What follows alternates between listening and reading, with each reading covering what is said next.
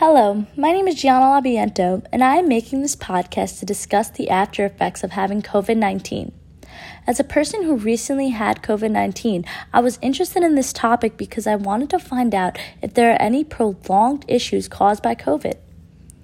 A main issue that has been seen in COVID-19 patients is immune dysfunction. A scientific investigation was described in the article Immune Dysfunction Following COVID-19 to determine the immune discrepancies following the disease. This investigation collected data from 37 healthy people and 79 confirmed patients, which include 48 severe patients and 31 mild patients.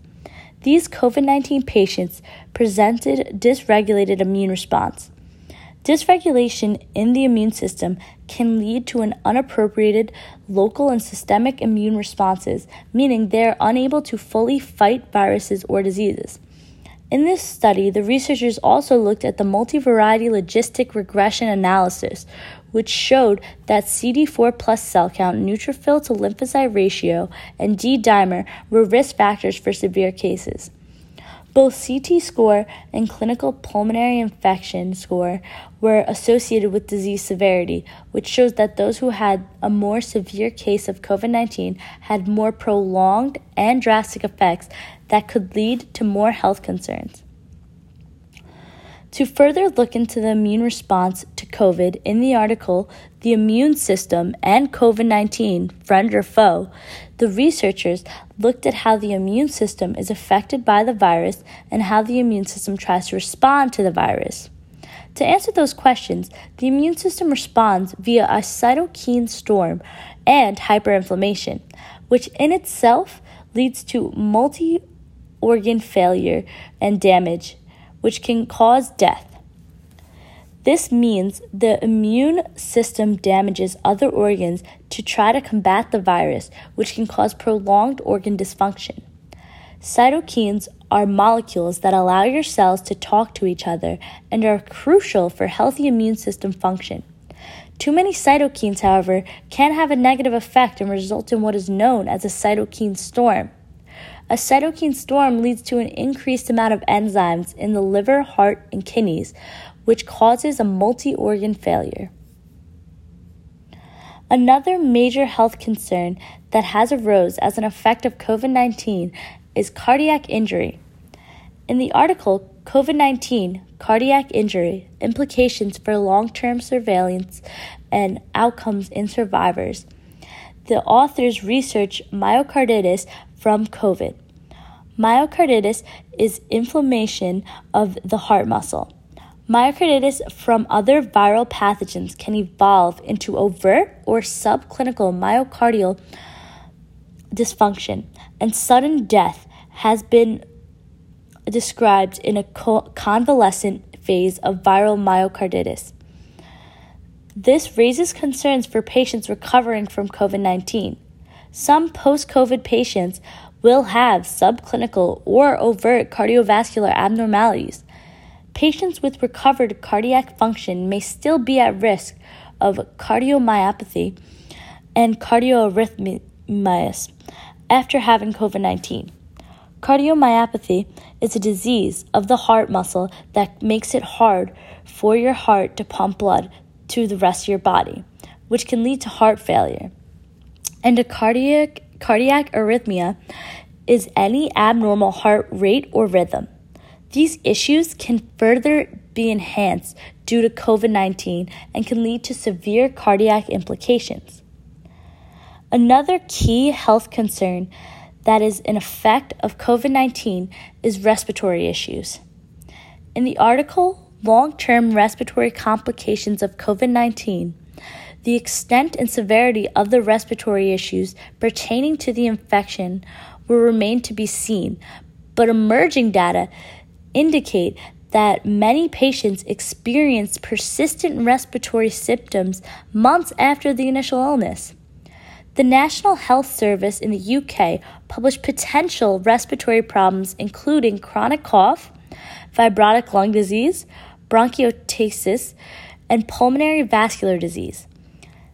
The recently launched post-hospitalization COVID-19 study of 10,000 patients in the UK identifies the medical, psychological, and rehabilitation needs of patients admitted to the hospital with COVID-19 and helps provide a comprehensive picture of the long-term effects of the infection. The major lasting effects reported include fatigue, exercise intolerance, trouble breathing, and poor concentration. Persistent respiratory complications following COVID-19 may cause substantial population morbidity, and optimal management remains unclear. New studies are being conducted to evaluate the complications following the virus. The respiratory issue most commonly described by studies following COVID-19 is pulmonary fibrosis.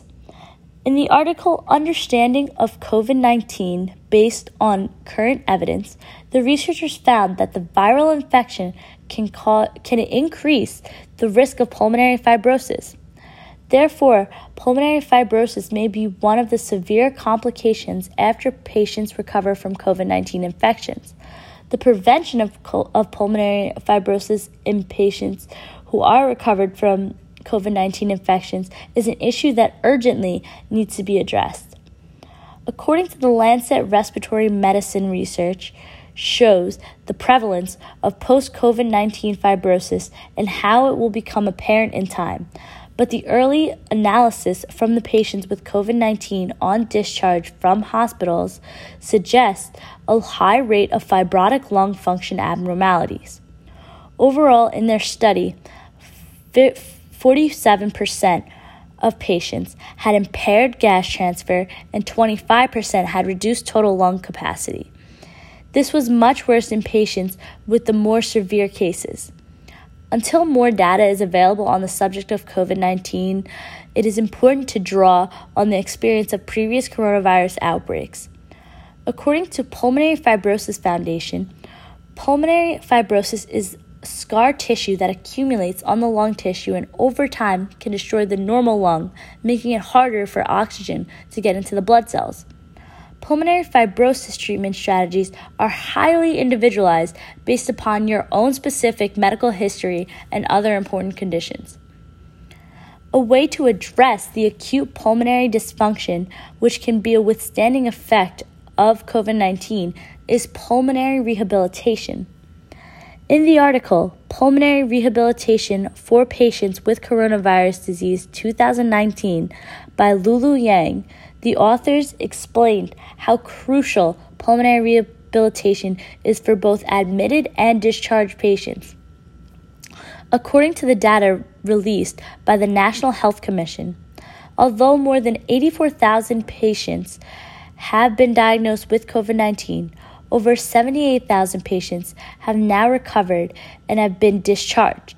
The issue is that these discharged patients still suffer from various degrees of respiratory, physical, and psychological dysfunction, and pulmonary rehabilitation is important for future health of the discharged patients.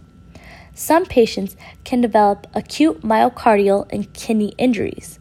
The latest pathological reports indicate that predominant pathological changes in early and late-stage patients are diffuse lung injuries, although some patients also suffer from intra-alveolar fibrinous exudate and pulmonary interstitial fibrosis.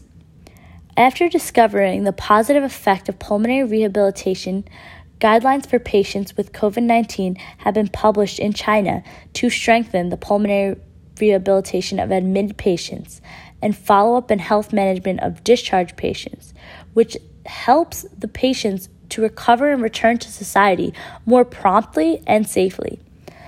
The guidelines first include the short-term goal of pulmonary rehabilitation, which is to alleviate dyspnea and relieve anxiety and depression, and the long-term goal is to preserve the patient's function to the maximum extent, improve the patient's quality of life, and facilitate the return to society. Next in the guideline was to perform comprehensive assessments that can then be combined with the patient's aerobic endurance and athletic ability to create an individualized and progressive rehabilitation prescription, which includes aerobic exercises, strength training, balance training, and other healthcare training. In the guideline, they put emphasis on that all rehabilitation should be carried out under the premise of safety, and that for mild and moderate cases, rehabilitation interventions should be introduced as early as possible. Finally, concluding the guideline, it mentioned that evaluation and monitoring should be conducted throughout the pulmonary rehabilitation program.